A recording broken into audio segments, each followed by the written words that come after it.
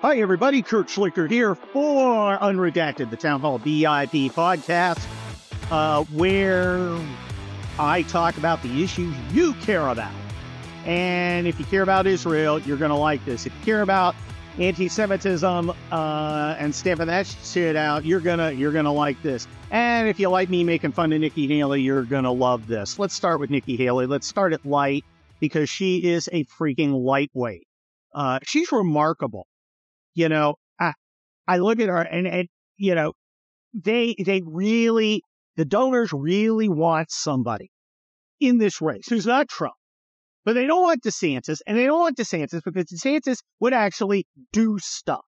See, it's not that they don't want Trump necessarily because Trump's got mean tweets. So that's a part. They don't want Trump because Trump is one of those Republicans, DeSantis is the other, who actually wants to do things that Republicans want to do. Nikki Haley wants to do whatever the guys writing her checks want to do. She is the 2004 pseudo-conservative.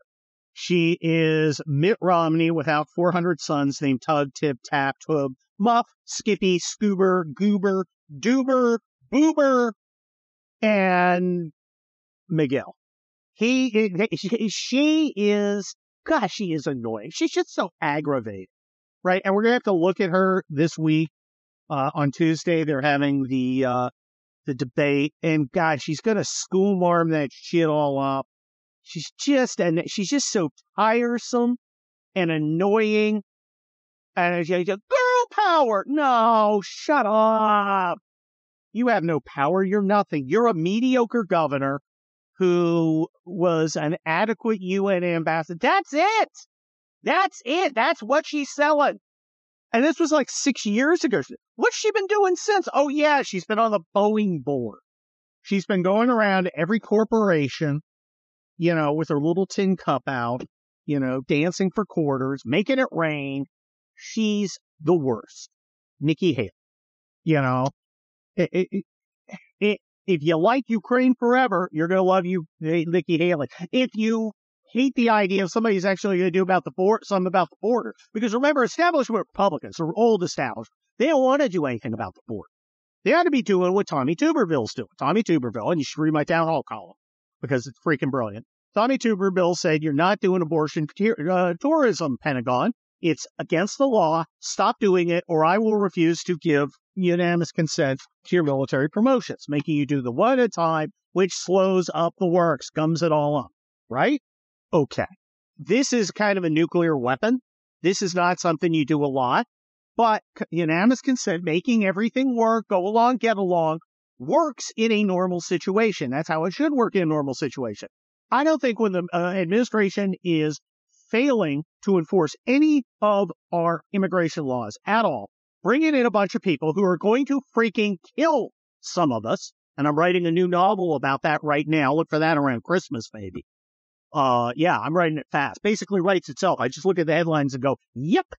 When it is all hands on deck thing like this, a total refusal of the administration to follow any kind of thing like the law, well, yeah, I think this is a good time to do a Tuberville to say, no more unanimous consent. We will bring the Senate to its knees, to a stop. We're not doing nothing. But, you know, that's not what Mitch McConnell wants. Mitch McConnell has a little bit of leverage. And what leverage is he using? Is he trying to force, the Democrats, not to, spend a ton of money on woke stuff or to stop the border invasion or any of that? No, he's getting mad at Tuberville for him trying to stop abortion. He's getting mad at Mike Johnson for doing a separate Israel bill and not putting on Ukraine stuff. Because, newsflash, Mitch McConnell, the most important issue out there today is not giving money to fucking Ukraine. Okay? Ukraine is not winning its war. Don't believe the hype. And it is massively corrupt.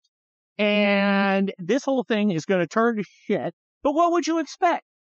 What would you expect? Because it is the Democrats in charge, and it's going to turn to shit.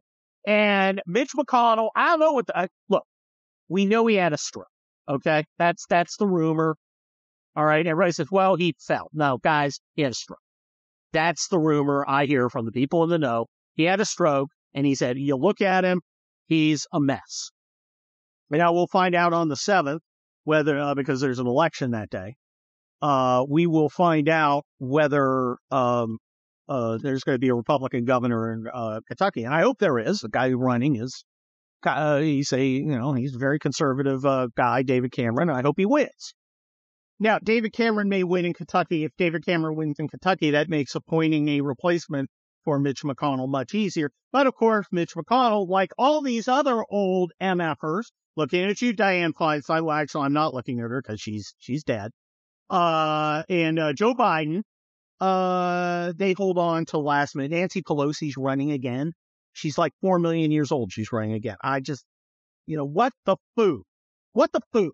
Anyway, look, their concerns are not our concerns. Their concerns are purely institutional. And I got to tell you, my institutional concerns exist only when you are in normal times and the institution is functioning adequately. When the institution is not functioning adequately, I'm looking at you, United States Senate, look at you, United States government, then you've got to stop acting like it is. All right? Norms, rules, all that stuff is for normal times. Okay? And they're also useful for preventing abnormal times. But when you stop with some norms, like, I don't know, the norm of the president enforcing laws he doesn't particularly like those on the border, you can't expect other people to maintain other norms in perpetuity. All right? Tommy Tuberville is not breaking the norm of senatorial congeniality. The Pentagon broke the norm of not obeying the fucking law. This is a response. Break a norm, have another norm broken. This should, in time, with support, lead to fewer norms being broken. But instead, we have a bunch of Republican Congress people, senators, normally, Dan Sullivan and Joni Ernst, who are normally sensible, going in and screaming at, because they're veterans, going and screaming at Tommy Tuberville, you're hurting America's readiness. Dude, getting rid of all the generals is the best thing that could happen to American readiness. I can think of very few things that would be less helpful to the United States military than cleaning effing house. Get rid of them. Hit the bricks, you pieces of shite. All right? That's where it is. That's the truth. That's the fact. That is the hard and tough real story. Okay?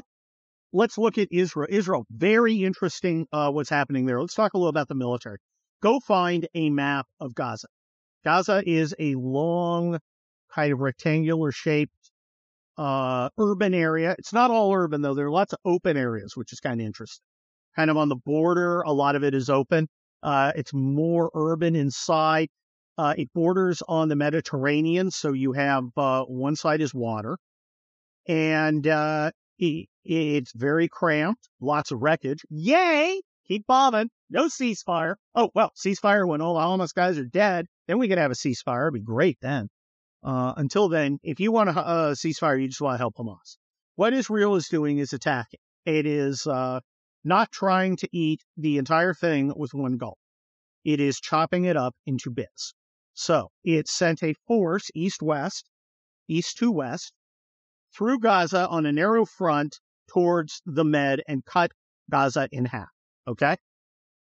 It also sent another force in along the coast, down, which will eventually meet up. And it sent a third force in kind of at the top inland corner, north inland corner. Here's Hamas's problem. Hamas has to defend. Now, defenders usually have, it's usually a 3-to-1 advantage for defenders. Okay? You got at least 3 guys for every 1 defender. That's just our basic back of the envelope calculating when you're trying to figure out numbers for an attack.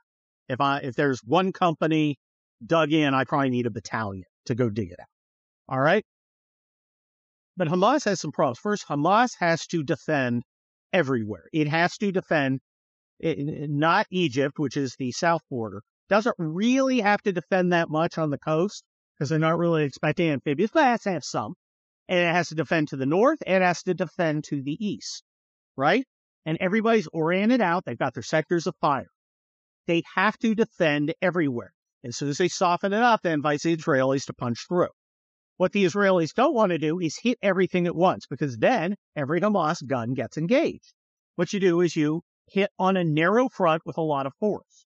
Only a few Hamas guys, I'm talking the axis from east to west to the ocean. Only a few, relative few of the Hamas guys can actually fight that. They're the only ones who are oriented to do it. There are a bunch of Hamas guys, right, up on the north, and if you're coming down the coast, only a relative few get to engage. Okay? The rest are kind of stuck defending. You're stuck defending because if you move, you create a hole, Israelis rush in. If you move, also you get seen. And if you get seen, you get killed, which is great. I mean, I want them to be killed in vast heaps, but it's tough. Now, they can do some reorienting and moving underground, but that's, in their tunnels, but that's individuals. It's not, it's harder to carry a lot of equipment and stuff. So if you've got rocket launchers and stuff, it's much slower moving them underground than it is above ground. So it's hard to reorient. So the Israelis are attacking using their strength against a relatively small frontage of the bad guys. Going down the coast is brilliant because, when you go across, when you have the east-west axis, the Israelis have to defend north and south. They have to defend both sides of their thing. When you're going down the coast, southwest, well, then they only have to defend to the southeast, right? To the east and southeast. Instead, the ocean side, they're not going to get attacked from. So you essentially increase your combat power. So they are trying to minimize the ability of Hamas to focus combat power on them. They are trying to lock Hamas into its positions. And what they're doing is coming up behind, because most of the positions are oriented outward. They're going to be oriented to the east. There are some internal positions and things, but most of the stuff is to keep the Israelis out. Great. They will attack those formations from the rear because they're going around. They're essentially enveloping the enemy, which is great. It's going to take a long time, though. This is tough work because these assholes, they are dug in. They are using wreckage. They're using tunnels to move, like I said. Although the tunnels are getting the shit blown out. Oh, fucking A. Did you see that dog? The Belgian Malinois, they dropped it in a tunnel, and he went in there, and he's just chomping on this fucking Hamas guy. And, Hamas guys hate dogs, so it's even better. And that dog is just having a field day on Ahmed's sorry ass. And he is screaming like a little bitch as this furry alligator just chops the shit, just chomps on. It's great. But I'm sitting there going, oh, man, I hope the dog's okay. I personally would use flame weapons. I would use, napalm and fucking flamethrowers and shit, because I don't want the dog to get hurt. I'm concerned about the puppy. I don't want the dog getting hurt. I mean, I do like the idea that they're biting these assholes. I love that. It's great. But, I don't want the doggy getting hurt. So I'm very, very concerned about that. Hamas guys, I want them to die, and preferably in a lot of pain, because they fucking suck. There was one, that rave, this poor woman's time out how she was raped by like 25 of these fucking animals. And it's like, all of you all need to die. Whether it's a dog, a flamethrower, a J-Dam, 2,000-pound bomb, don't care. Off to hell with you, because you're a fucking semi-human, and fuck you. Of course, the Democrats have a real problem here, and we need to talk about it. Democrats have a terrible problem. Republicans have a lot of problems too. Remember, we're having a coalition change here. Democrats are having a coalition change here too. You have the kind of traditional liberal Democrats, which includes many of their Jewish donors. Progressive Jews provide a lot of Democrat support, a lot of money, a lot of talent, and they were kind of the liberal, they're kind of the old school ones. The new school, the wokesters, Well, as Varad Mehta points out on Twitter, you should all follow him. You can't have intersectionality without anti-Semitism. Okay? They fucking hate Jewish people. These woke assholes. And now you got kind of a problem. You have a Democrat Party that is trying to walk the line between its normal kind of liberal Democrats. And I'm kind of in one of those districts. I've got Ted Lieu here. And Ted Lieu's, I freaking despise him. He's garbage. But he's been pretty good on Israel because I think in large part because he understands there's a lot of wealthy Jewish folks who support him in this district. And if he's anti-Israel, they're going to find some other motherfucker, which they should. I don't think anybody should vote for a guy who wants to help the people who want to murder them all. Just me. Just throwing it out there. But there's a lot of tension because this Rashida Tlaib shit, she literally wants all the Jews in Israel murdered. And you can't even get her censured by the Democrats. They're trying desperately to hold it together. So you have crusty Joe Biden being told, because he's not doing anything himself. He's a dusty puppet. He's going, well, I want to pause. Well, how's that different from a ceasefire? Because, of course, you know what a ceasefire is. It means Israel starts taking righteous retribution against these Hamas semi-human animals, allowing them to reconstitute, regroup, rearm, and prepare for more fighting. If you recall, you know what October 6th was? It was during a ceasefire, which they broke. So, no ceasefires, right? If you want Israel to win, and I do, and a lot of liberal Democrats do, you don't want a ceasefire. Progressives know that a ceasefire means a victory for Hamas. That's why they want a ceasefire. And so you have, and we are joined by Irina again. Hi, did you mail off some signed books? All right, people will be happy to get their signed copies of Overlord. One of them didn't have an ant. I have a find them and call them. Oh, they didn't give an address, huh? Yeah, I was like, oh, that's interesting. Well, that's weird. But go get the books. Oh, the new book, Attack. Yeah, very good. It is very good. Really. Okay, that's coming out soon. I hope if I do it myself, if I do a regular publisher, it'll probably be on, 3 years? Anyway, so you got Joe Biden going, well, we don't need a ceasefire. We need a pause. How's a pause different from a ceasefire? It's politically less damaging to me. They are desperately trying to keep their shitty coalition of communists, perverts, weirdos, losers, mutations held together. And, it's hard.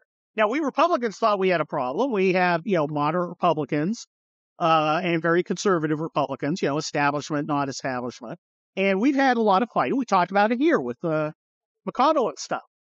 The Democrats' problem is half of the Democrat Party thinks the other half is part of the group that ought to be mass murdered, which provides, a challenge. Wouldn't you say that be a challenge? Yeah. Yeah, it's problematic. I think it will take a very adept, wise, smart, talented leader to kind of balance these interests. And instead, they've got Joe Biden.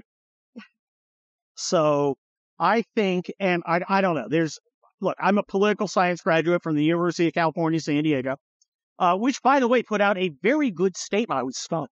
I was absolutely stunned. But they put out a very good statement because there's a lot of communists. But I was taught in my political science stuff. What the hell was I saying? I don't even remember what I said. I just went on a tangent. And now I'm completely gone. I have no idea. I'm completely blank. That's bad. Yeah. That's not good at all. Oh, well. The problem for the Democrats is maintaining their coalition. Our coalition is changing. Their coalition is changing. And we're going to have a great reset. And the old Democrat Party, old Republican Party, the coalitions are becoming mutually exclusive. And the thing is, here's why I was getting to it, because when you have a governmental system like we have, it means you essentially, and there's always an exception, It's very, very rare. You essentially have to have a two-party system. You have to have coalitions that both approach as close to 50% plus one as you can get. And right now, I'm not sure either party, but especially the Democrats, can maintain their coalitions. That they will fracture and restructure.